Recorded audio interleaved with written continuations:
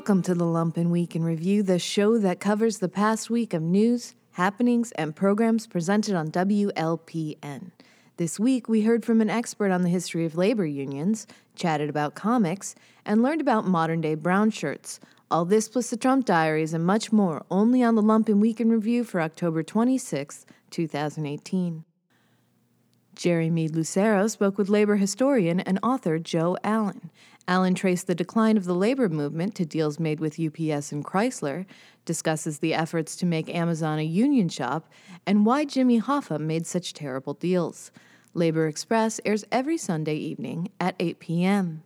One of the most important labor stories in recent years, the really betrayal by James Hoffa and the leadership of the Teamsters of their members at UPS with this recent contract, and we'll talk more about what we mean by that soon, is something that we really have to discuss. And so I've been lucky enough to get Joe Allen, author of The Package King, a rank and file history of United Parcel Service, a former UPS employee and member of the Teamsters as well. I'll let you explain, Joe, what's happened in this last couple weeks. Well, I think, if you pull back the lens to this whole year, like you were talking about, Jerry, is that this is really going to go down in the history books as a year where the strike was rediscovered by American workers. And even more importantly, it was rediscovered by teachers in what have been called the red states, the pro-Trump states. And in many cases, those teachers or the families of those teachers voted for Trump themselves. And yet what we saw starting in West Virginia and then spreading to Oklahoma and then to Arizona and then to many other places across the country is a rediscovery of not just simply the strike weapon, which is important in itself, but that many of these strikes were very political strikes, where the issues were not just their immediate wages and working conditions, and of course they all said that was important, but also issues of the funding of the schools, the care of the children. So this is a year where not only have we rediscovered the strike, but American workers have taken up quite militant demands and quite political demands, which is not something that, most people in this country or most people around the world, how they view American workers. Right. And so when, you come to a company like UPS, which is the largest private sector unionized employer in the country, holding a position that is somewhat akin to what General Motors used to hold in the United States when it was the largest unionized employer, that obviously a struggle and a fight at a company like that has the potential to carry the struggles that have begun by the teachers and then by the hotel workers and by others to carry it to an even higher level. Right. And the fact that this was sabotaged by the Hoffa leadership of the Teamsters Union is really a black mark against not just simply Hoffa and his supporters, but is really a gift to, in this era of the Janus Supreme Court decision, a real gift to anti-union forces in this country, which are quite strong in corporate America, but are quite strong politically all across the United States. I mean, can you imagine a situation where somebody's trying to organize a union, particularly if you're trying to organize a union into the Teamsters, where, the employer just has to put out a leaflet saying, well, here's these out-of-touch bureaucrats who make hundreds of thousands of dollars a year, and all your dues money does is go to them, and when you vote for something you don't want, they tell you can't have it. Well, you can't think of a better scenario for anti-union forces. Right. I would also just add to that, of course, that one of the big issues, of course, in future organizing in this country, because we do have a labor movement, despite the strikes that have taken place this year, that is in a really dire condition. Both public sector unions, have lost a huge Supreme Court decision earlier this year, but private sector unions, for the most part, most of the economy has become deunionized, and the burgeoning logistics section of the economy, typified by Amazon, who's now one of the largest private sector employers in the country, along with companies like FedEx and a whole slew of much smaller local and regional companies, are major non-union employers and should be organized into unions like the Teamsters. And the fact that, a Teamster negotiated contract, which Hoffa is now going to impose on a membership that voted it down, only starts part-timers at $13 an hour, while Jeff Bezos, at least granted $15 an hour without a union to at least some section his workforce is frankly embarrassing. I mean, Right. I just don't know how you describe it any other way. And I want to come back to that particular point too, again, because it's so essential to talk about how destructive this could be to organized labor. Let's go back just a second, just to go through the what exactly happened. So there was the vote was taking place over a course of at least a couple months over the summer, right, or at least August. Or no, September, and then the vote count was held just a few weeks ago. And if I understand correctly, there's kind of two parts of the contract, right? One was voted down by the members by 55%, the other by 65%. Can you talk a little bit about what happened there? Well, like I mentioned earlier, is that UPS is the largest private sector unionized employer in the country, and that's mostly and overwhelmingly the Teamsters. There are some other unions that represent sections of UPS employees, like the pilots are in a different union, the Independent Pilots Association, and the mechanics are sometimes in the machinists, and there's also a large section of the mechanics who are also represented by a national local of the Teamsters. But most of the workforce is at UPS is in the Teamsters, and 200 in the division that people are most familiar with, which is the UPS package division, the people who do home deliveries or deliveries to your office, the brown trucks that are pretty ubiquitous on America's streets these days. There's about 260,000 of those workers, both part-timers, package car drivers, feeder drivers, and various categories of combination full-time workers who are covered by the national contract.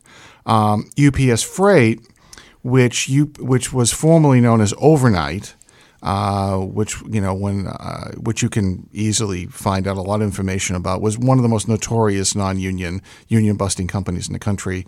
And back about 10 years ago, UPS bought it, and it's been rebranded UPS Freight. In a deal that was cut between HOFA and UPS.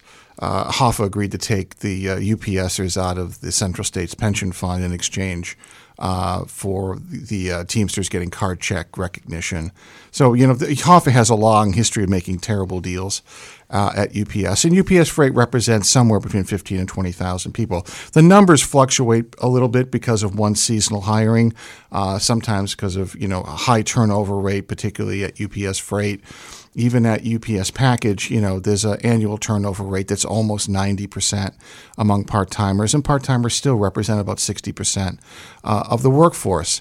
There's a national contract that's negotiated every 5 years in both places. 5 years ago, the major issue of contention between the rank and file and the company and UPS was over healthcare concessions, a new plan called Team Care. That the Teamsters would administer. It was sold as a purely administrative change. It wouldn't be a benefits change. Well, when people went to use it, they found something different. And, 5 years ago, the national contract was almost defeated. It passed with a bare majority, and yet the local supplements, which are kind of local contracts that covered the amount of jobs to be created, sometimes health care benefits, sometimes, other things related to job issues that are not covered by the national contract. Many of those were voted down and repeatedly voted down by the rank and file. And HOFA did a similar thing 5 years ago, is that after about 10 months, HOFA imposed the contract on everyone because you can't implement the national contract until all of the supplements are ratified. So after 10 months of rank and filers voting down all the supplements, he just used his authority to impose the contract on the membership. Now, over the last year, there's been a big, campaign to get real improvements in the UPS contract. And in fact, a lot of the initial demands put forward by HOFA and his chief negotiator, Dennis Taylor, were actually pretty good. There was some very tough and clear language on, introducing new technology that might lead to job loss, and many other things. So people were kind of cautiously optimistic, despite being completely suspicious of the way the leadership acted 5 years ago. And what became very clear during the course of contract negotiations is that all the initial tough proposals disappeared. The issues of trying to rectify some of the problems around healthcare from the last contract disappeared. And the union and the union itself actually proposed a major concession, creating these things called hybrid drivers, which would deliver ground packages like that are done by full-timers right now. And the other half of the day, workers would do something else. It was going to be a new two-tier system. They would work weekends without overtime pay.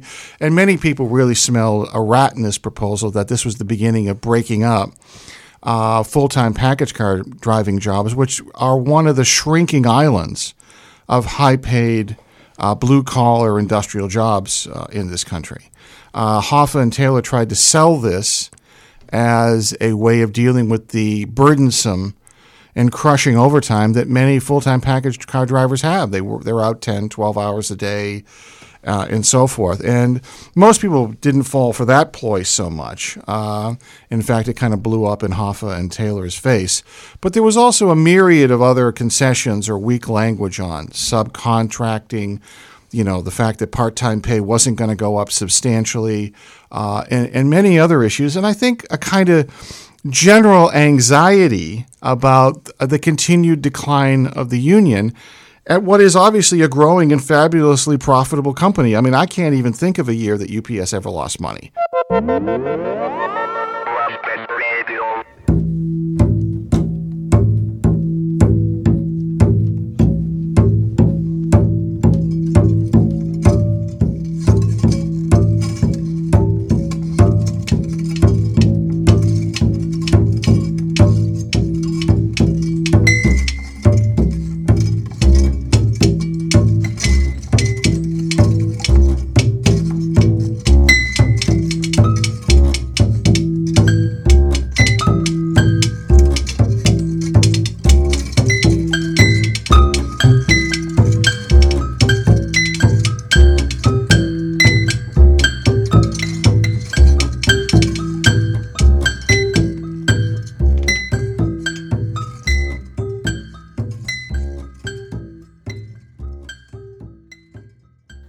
I-94 spoke to Corin Halbert about horror comics then and now.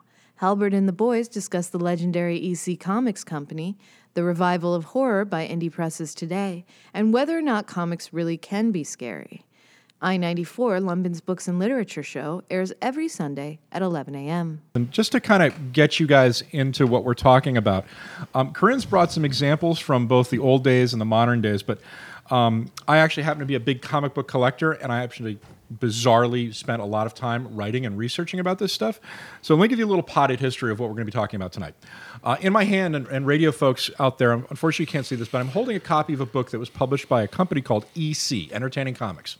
During the 1950s, Entertaining Comics was at one point the biggest comic book company in the land, bigger than National Comics, which published Superman, and bigger than what would become Marvel Comics. At the time, they were called Timely. EC produced a line of comics that were drawn by some of the best artists in the entire planet, frankly, that had ever worked in the comics medium. Guys like Wally Wood, Graham Ingalls, Jack Kamen. These people, Bernie Krigstein, these people were real stylists, and they produced a body of work that has influenced everything from television shows and film to novels and popular culture. You probably know them best from a book they published called Tales from the Crypt, which was made into, I think, 2 TV series. Am I correct on that? At least one. I know one for sure. At least one. That published, they were publishing ironic kind of O. Henry style shock horror comics.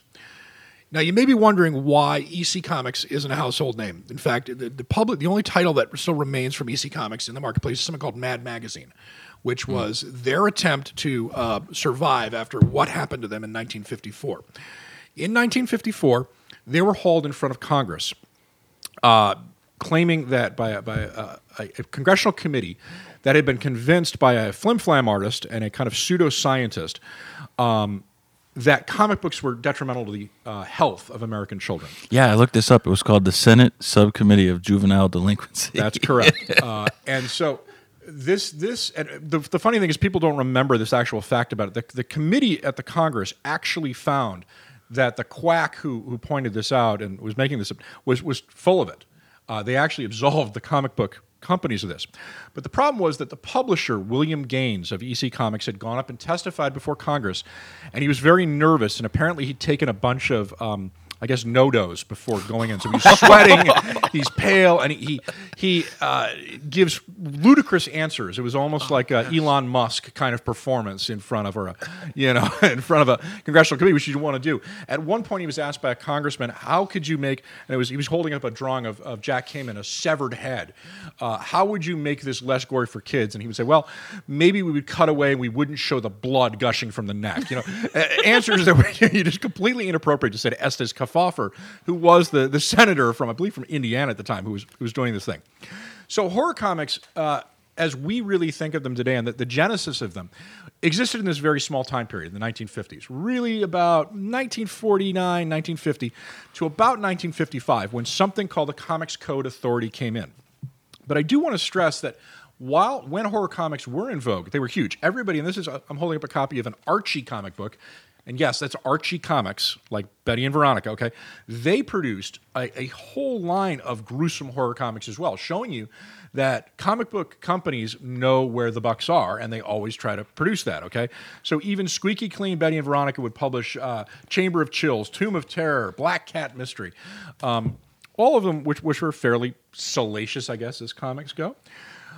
What came out of this, though, was a body of work that is still being plumbed today. These stories are really actually still being widely reprinted. There's a publication out called Haunted Horror.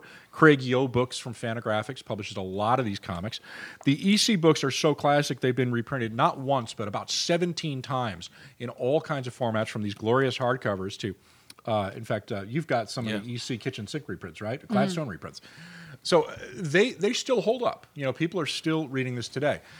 And that's kind of what we're going to talk about, because even though horror comics, as we typically think of them in America, ended after a brief, shining 4-year run, they've actually influenced a ton of stuff going on today that's coming onto the market right now. And there's a giant stack of books, including, of course, Hate Baby right here from our author. And I wanted to start off by talking a little bit about this with you. Sure. How influenced were you by these classic horror comics when you started out writing and even thinking about making comics? Very influenced. To be honest, the biggest cartoonist that influenced Hate Baby is Charles Burns. Yep. And he did Black Hole, which is not known as a horror comic, but there's some horror elements to it. The arms in the face, though, I would say that definitely Black Hole.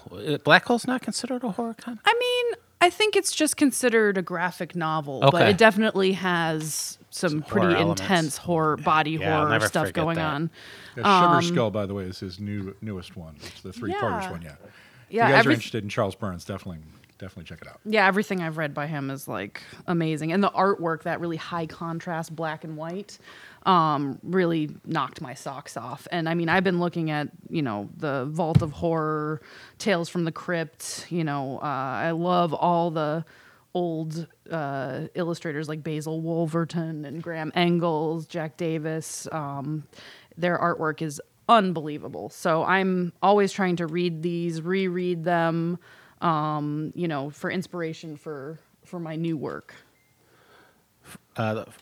First of all, welcome, Corinne. I actually met Corinne at the Wildlife Flea Show at Co-Prosperity Sphere, which Jamie runs. Oh, yes. And love Co-Prosperity turns Sphere. out I know her husband, but you also work at Quimby's, which is basically, ground zero for this type of work. Are there any contemporary... Well, actually, first, before we go into a question, I wanted to read a quote when we were talking about the Comics Code from the Children's Book Committee. This came out in 1950. And this is in my handwriting, so I'm going to have to... but it said, the violence of the subject matter, the crudity, the cheapness of the paper, the strain on young eyes, and the spoiling of taste for better literature was the quote that they used. This was... it was from Dr. Frederick Wortham, too. Yes, who was that's the guy. The quack who... all the good stuff. Yes, of course, the stuff you buy comics for, And he had a book, and the title's... Seduction of the Innocent. The Seduction of the Innocent, and I picked up a history of horror comics, and they had quotes from it, and that's just like the tip of the iceberg. The guy was... it's kind of like the Satanic Panic of the 90s, just where people were just like, this is what it's about, and your kids are going to worship Satan and kill people, and unfortunately that didn't happen. But what I did want to ask you is, what came first, I guess? Were you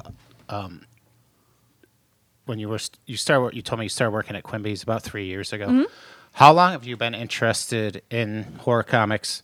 I have the current Hate Baby, where you do a wonderful illustrations of the 7 deadly sins. Yep. And you have a lot of non-imagery. Yes. And things like that. I was wondering if that comes from a Catholic background. Yes. It does come from Absolutely. a Catholic background. You want to touch on that a little bit? Sure. I grew up in suburbs of Massachusetts, and from the time I was 3 till about 11, my mother, my brother, and I lived with my grandparents, two of my favorite people ever. And my grandmother was a very devout Catholic, and I went to Catholic school from kindergarten through 5th grade. So, going to church twice a week, the imagery and, the ethos basically has been crammed down my throat since a young age. Terrifying Yeah, I mean, imagery. it's kind of like a love-hate thing. Like, I don't believe in organized religion, but I love the imagery, and I've always been very drawn to it. It's kind of psychedelic. The stained glass windows, all the idols. Definitely grew up in an Irish Catholic environment. And has your family seen your work? Yes. My mom is very supportive of everything I do, and she loves me very much. She often says, why can't you just paint something nice? And, I have to, kind of hit home that you can make very dark things or, be into this subject matter, but also be a happy person. And she knows that, but I think anything is just out of concern for me, And my grandfather, who's 93, I hope to God he never learns how to Google my name. So that's all I can say. I hope that never happens because I don't want to upset him for no reason, Well, my experience has been, having met you, you're a very nice person. Even in a lot of the guys, men and women that I know that are in like extreme metal bands, they're all like goofy, like happy-go-lucky. A lot of them are stoners, and that's always been like they write these songs, just to, I can't think of something off the top of my head, but then you meet them and you're like, these guys are nothing like what they sing about. Is it an outlet? Yeah, I think any form of creativity, I think, however serious you are about it, whether you're doing it for a career or just for pleasure, it's definitely you're letting something out. At least that's my belief.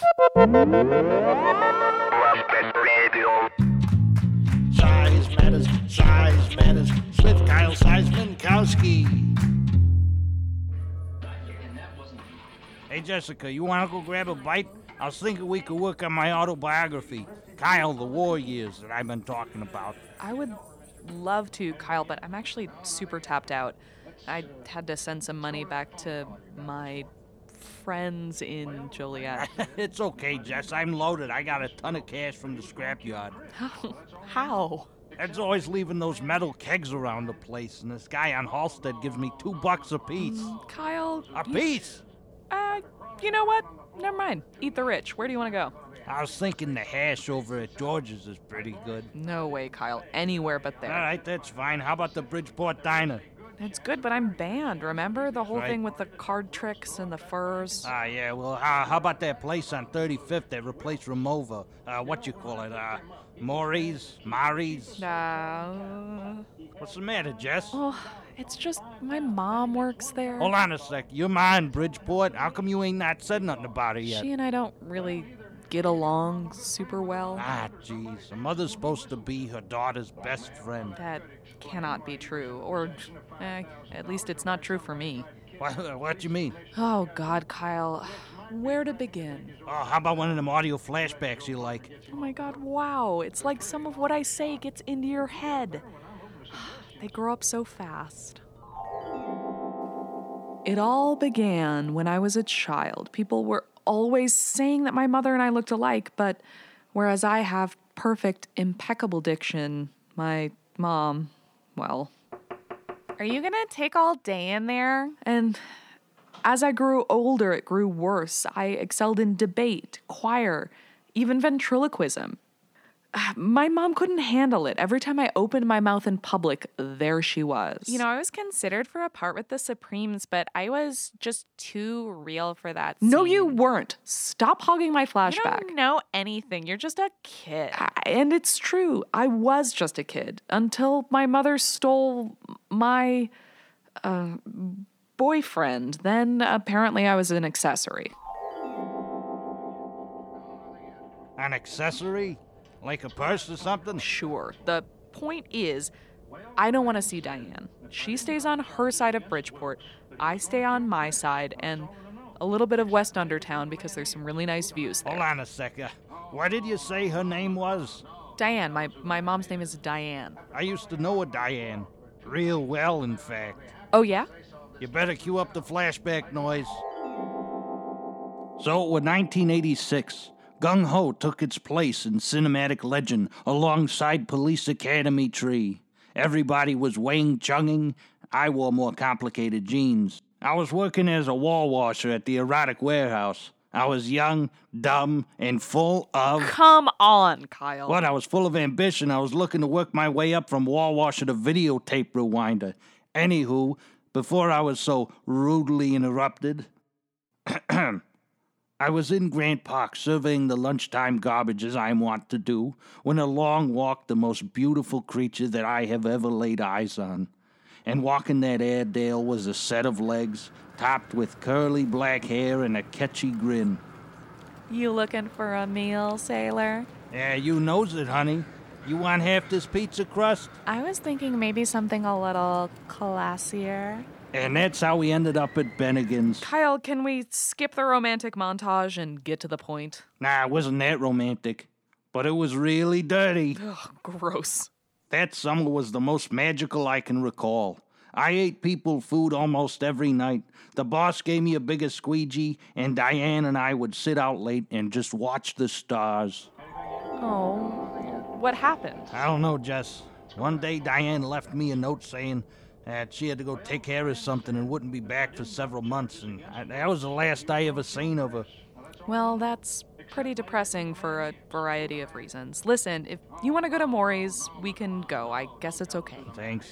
Yeah, being sad makes me hungry. Triple stacks, Adam Eve on a raft, wreck 'em, Moo Juice in 51, and sweep the floor. Hi, Mom. Jessica, what, you living around here? Mom, you know I do. You were screaming bloody murder at my apartment last night for 45 minutes. I was. Does that idiot Terry live with you? No, Mom. Anyways, this is Kyle. This is the guy that I've been working with for the radio. Well, you know, I always said you had a face for radio. Diane? Wait, Kyle? Wait, you know this Diane?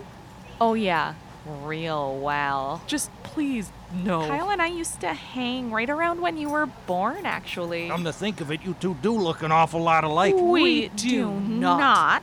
I'm much prettier. Wait. Mom, you knew Kyle in 1986. Listen, babe, I gotta go to the crapper. I think Lenny's passed out in there again. We'll catch up later.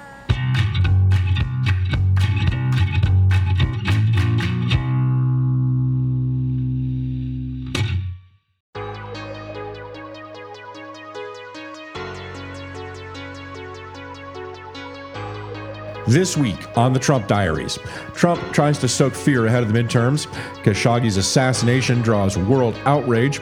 Trump tries to legally erase transgender citizens. Mueller continues to take names. And Trump's approval rating rises.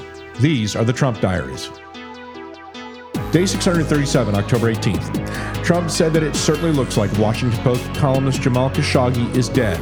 Trump added there would be very severe consequences if the Saudis killed him, but said that it was, quote, a little bit early to draw conclusions about who ordered the killing. The Saudis have offered shifting explanations for what happened to Khashoggi, who was assassinated at the Istanbul embassy. U.S. intelligence agencies are confident that Saudi Crown Prince Mohammed bin Salman was involved in his murder. The United States received $100 million from Saudi Arabia the day Mike Pompeo arrived in Riyadh, ostensibly to discuss Khashoggi's disappearance. That money was for Syrian stabilization efforts. Robert Mueller is expected to issue his report following the midterm elections on whether Trump's 2016 campaign colluded with Russia and if Trump obstructed justice during the probe. It is unclear if Mueller's work will be made public. Trump said the United States would withdraw from a 144-year-old postal treaty that allowed Chinese companies to ship small packages to the United States at a discounted rate.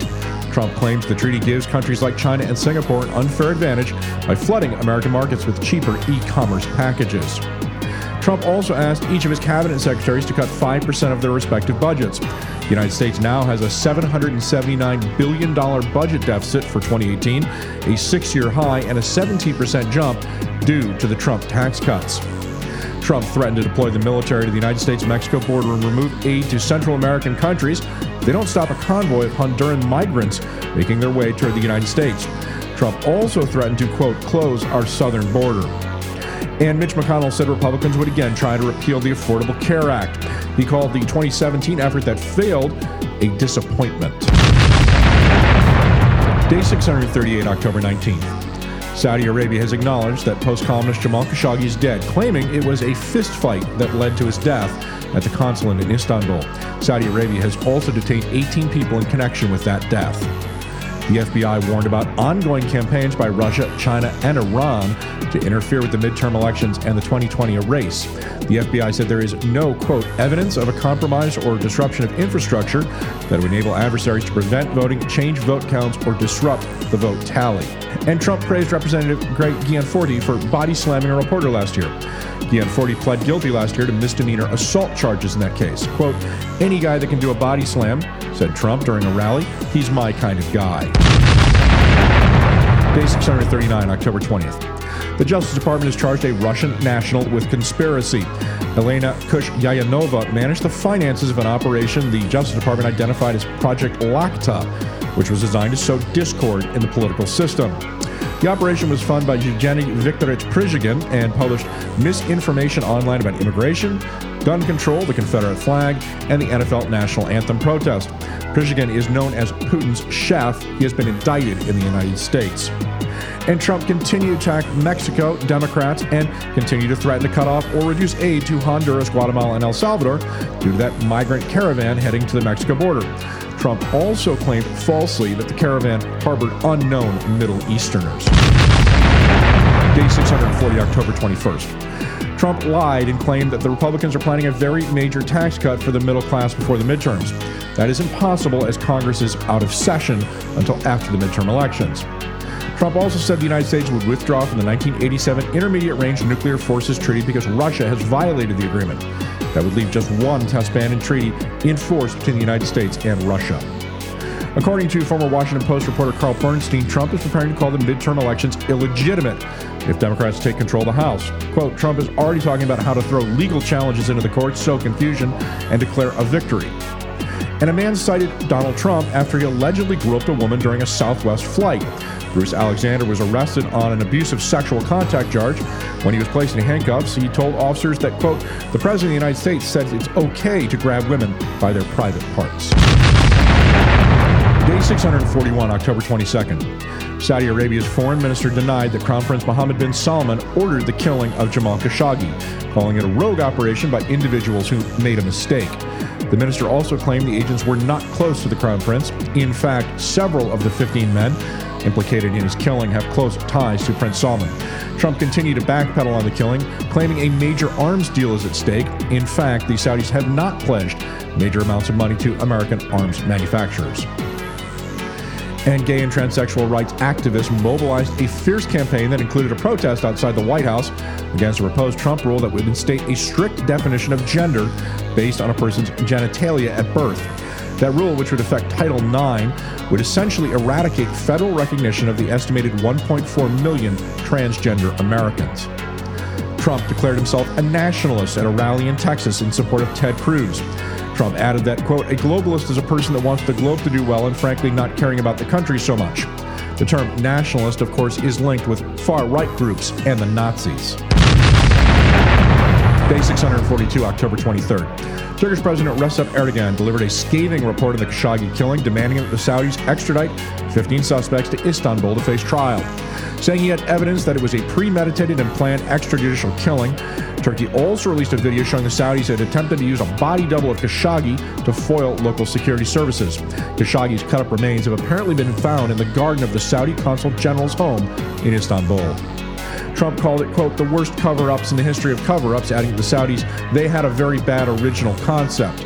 Trump, however, said he would leave it up to Congress to punish Saudi Arabia. Trump then accused Puerto Rico of using federal hurricane relief funds to pay off the island's debt. This is a lie. Puerto Rico is rebuilding from Hurricane Maria. They are to get $82 billion in federal relief to rebuild the island. And the judge reviewing ethics complaints against Brett Kavanaugh once hired Kavanaugh to lobby for him. Timothy Timovich used Kavanaugh to secure a lifetime appointment on the bench while he was a senior staff member for George Bush. Kavanaugh is the subject of more than a dozen harassment complaints. Day 643, October 24th. Bombs were found at Hillary and Bill Clinton's New York home and at Barack Obama's office. Those bombs were mailed and intercepted by the Secret Service. The Secret Service said in a statement the bombs were similar to ones delivered to George Soros' house earlier this week. The motive of the bombers remains unclear. No one has claimed responsibility yet. An ABC poll says that 47% of Americans approve of the job Trump is doing, an all-time high. These are the Trump Diaries.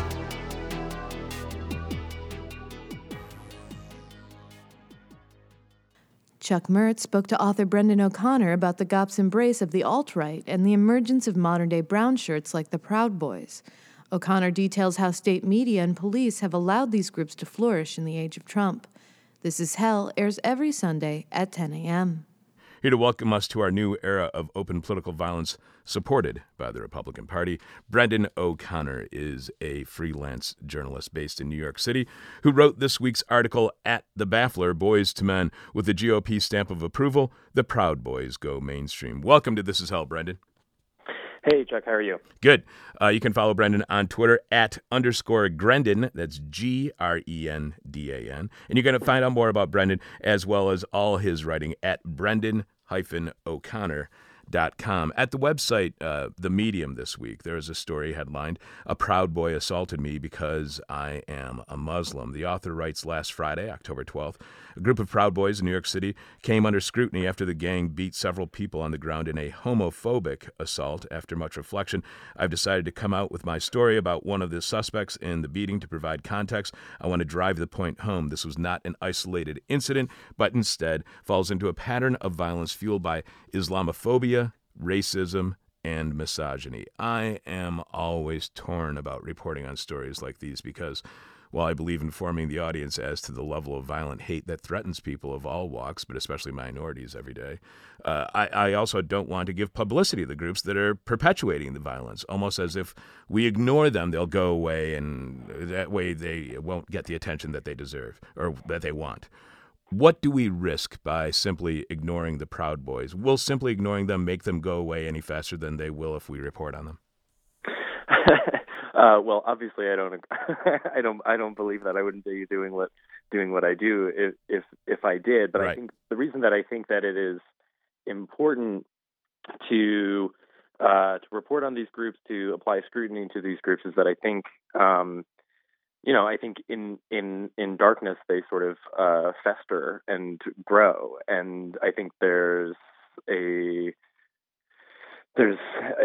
wrong way to pay attention to what they are up to, and there's a right way, and the right way is to put it in context, to apply historical perspectives to what they are doing, and to not take what they say on their own terms, to really kind of interrogate and unpack and compare what they say with what they do. And I mean, I think that incident that the Medium author, the anonymous Medium author, spoke about, that really is part of this whole story. So that alleged assault took place after an anti-Sharia rally in New York City that was organized by a man who is now a member of the Metropolitan Republican Club, who was at the event on Friday night. welcoming in the Proud Boys into the halls of the New York State GOP.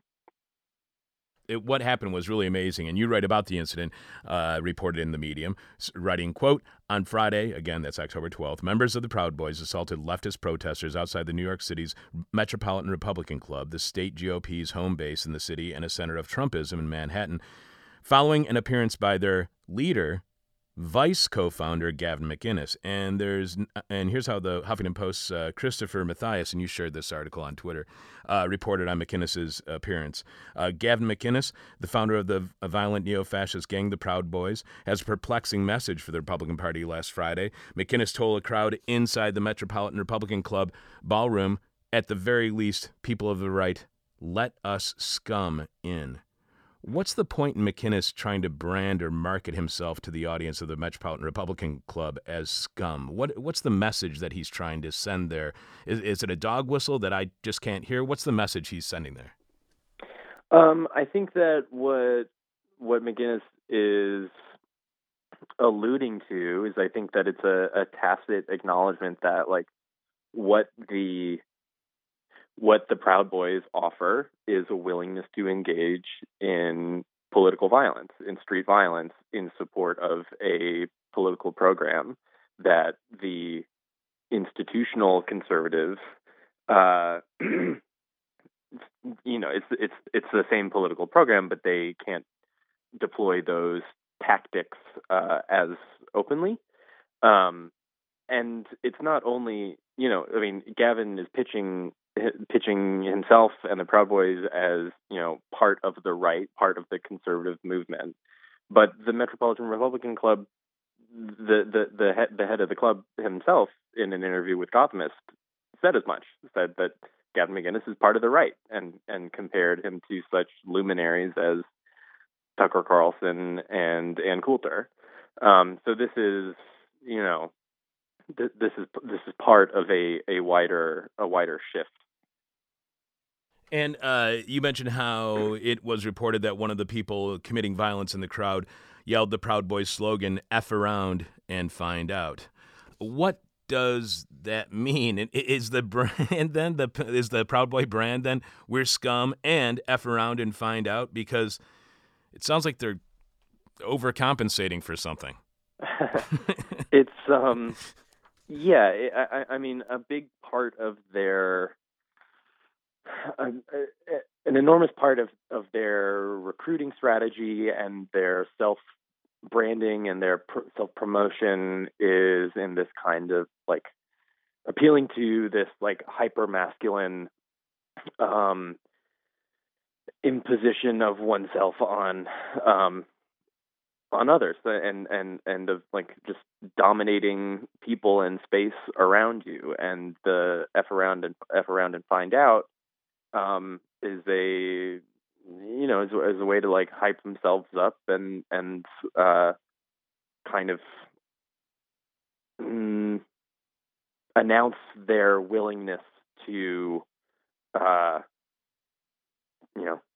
to find any excuse to beat people up. And as Mathias explains, let the scum in was a baffling thing to say, of course, because McInnes was already in and he was already addressing the crowd. And he had been invited to speak at the club, a storied and stuffy mainstream conservative institution on Manhattan's Upper East Side. And you point out that over the past, actually this is Christian Mathias again, over the past century, presidents, senators, governors, mayors have walked through its doors, including club members Teddy Roosevelt, Richard Nixon, Michael Bloomberg. So it's a very prestigious place. To what extent, then, has the Republican Party invited a violent group to be part of the mainstream Republican Party? I mean, I think that this has been a long time coming, and I think that it's just out in the open now. I think that increasingly the need to maintain the appearance of separation is eroding, and there are like larger systemic reasons for that, or at least in my interpretation. But I think this is. I said in a tweet the other day, like when Trump at the rally in Missoula was praising Greg Gianforte for his assault on the Guardian reporter, I really feel like it's only a matter of time before Trump himself is explicitly endorsing the Proud Boys, and I will be. I won't be shocked when that happens. Yeah, you tweeted, the clock is counting down until Trump explicitly endorses the Proud Boys, and that's scary. How close are we getting to a point where Trump is openly supporting a group dedicated to violence against targeted minorities? Because that sounds a lot like the Nazi brown shirts, whose violence helped Hitler rise to power beginning in the 1920s. Is Trump real close to having his own voluntary brown shirts committing violence against those who oppose him?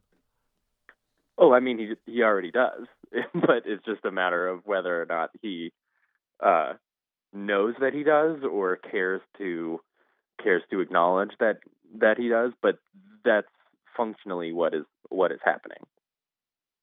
Has the president, have any Republicans made any statements on the Proud Boys' violence last week, either supporting or opposing their tactics? Has there been any acknowledgement from mainstream Republicans or the Republican Party in general about the violence on October 12th?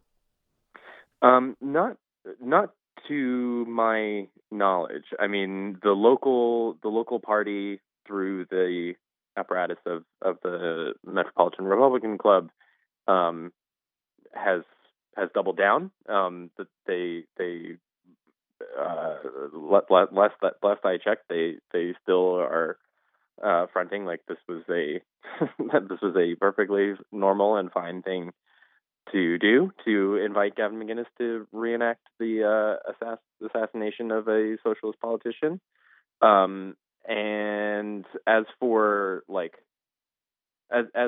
officials higher up in the party apparatus, I don't know that any of them have come out one way or another. I mean, the media apparatus in Fox News is sort of taking the same line as the Metropolitan Republican Club, that these are that these were people just engaged in their constitutional right to free speech, and the leftist mob brought this upon themselves.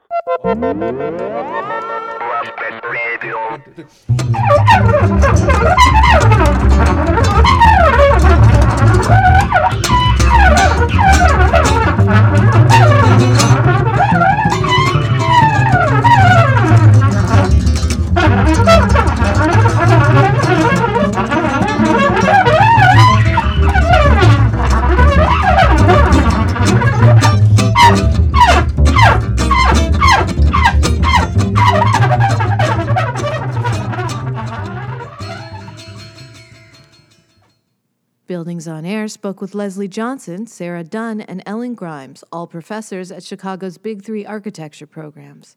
The group discussed the state of architecture education today, the built environment, and how to teach in the age of Trump.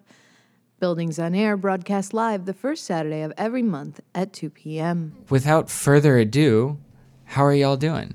Happy to be here. Yeah. Thanks for bearing with us, both in the September postponement and a slightly rocky start to this episode. But we're here, and we've still got plenty of time to chat. Maybe you guys can introduce yourselves. And a couple of you are Leslie, you've been on the show before. Yes. And Sarah, you've also been on the show before, but in a long lost episode. And so, so listeners to the podcast feed might notice that the podcast feed begins with episode 2 of Buildings on Air. Because episode 1 was our pilot episode that went out live over FM radio, but the recording has vanished into thin air. So it's not on the podcast feed. Building the legend of Buildings on Air. That's right, exactly. So it's a mysterious episode. Anyway, Leslie, why don't you kick off with the intros? Leslie Johnson. I'm an architect, designer, but a faculty member at the Illinois Institute of Technology. I don't know, Kiefer, when you invited us, you said you don't have to represent the entirety of your institution. No. And I think that's maybe something to say is that, I have a perspective, but of course I have faculty members who have different perspectives. So totally. And I thought about this as getting like a representative sampling of like people who were sort of teaching in different contexts, but you guys are here just as awesome studio instructors who happen to be at these places. To be clear, so speak freely as you want to. And I don't know with if that it's proviso relevant. Put out there. Yeah, I don't know if it's relevant for a conversation about architectural education. But yeah. My undergraduate degree is also from IIT, but my graduate degree is from the Bartlett School of Architecture at UCL, which was like at the time and still a little bit kind of the polar opposite of that IIT. experience. So, my thinking about education comes from that too, of course. Yeah. So. I'm Sarah Dunn, and I teach at University of Illinois at Chicago in the School of Architecture. I'm a professor there, and I also have a firm with my husband down the street from the studio here called Urban Lab. Yeah. And we do architecture and urban design. Yeah, it still blows my mind that there's an architecture office closer to the studio than mine. Because I'm like 1 block away. Yeah, you're half a block away.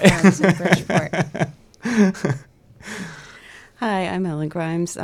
Right now, I'm an associate professor at the School of the Art Institute of Chicago in the awkwardly named department known as AIADO. Architecture, interior architecture, and designed objects. We've tried to get rid of that name many times, and so far have not succeeded. Yeah, it's a mouthful. Well, thanks so much for being here, and I'm excited to have you guys here in particular. Since I've sort of like had a lot of a chance to talk with you guys, I've been on your reviews, you've been on my reviews. I don't think I've ever been on one of your reviews, or you've been on one of my reviews, Sarah. Have you ever been to a UIC? I've never been to a UIC review. So you have the virtue of being one of the only people I know at UIC, but I know you as a practitioner, so I can imagine.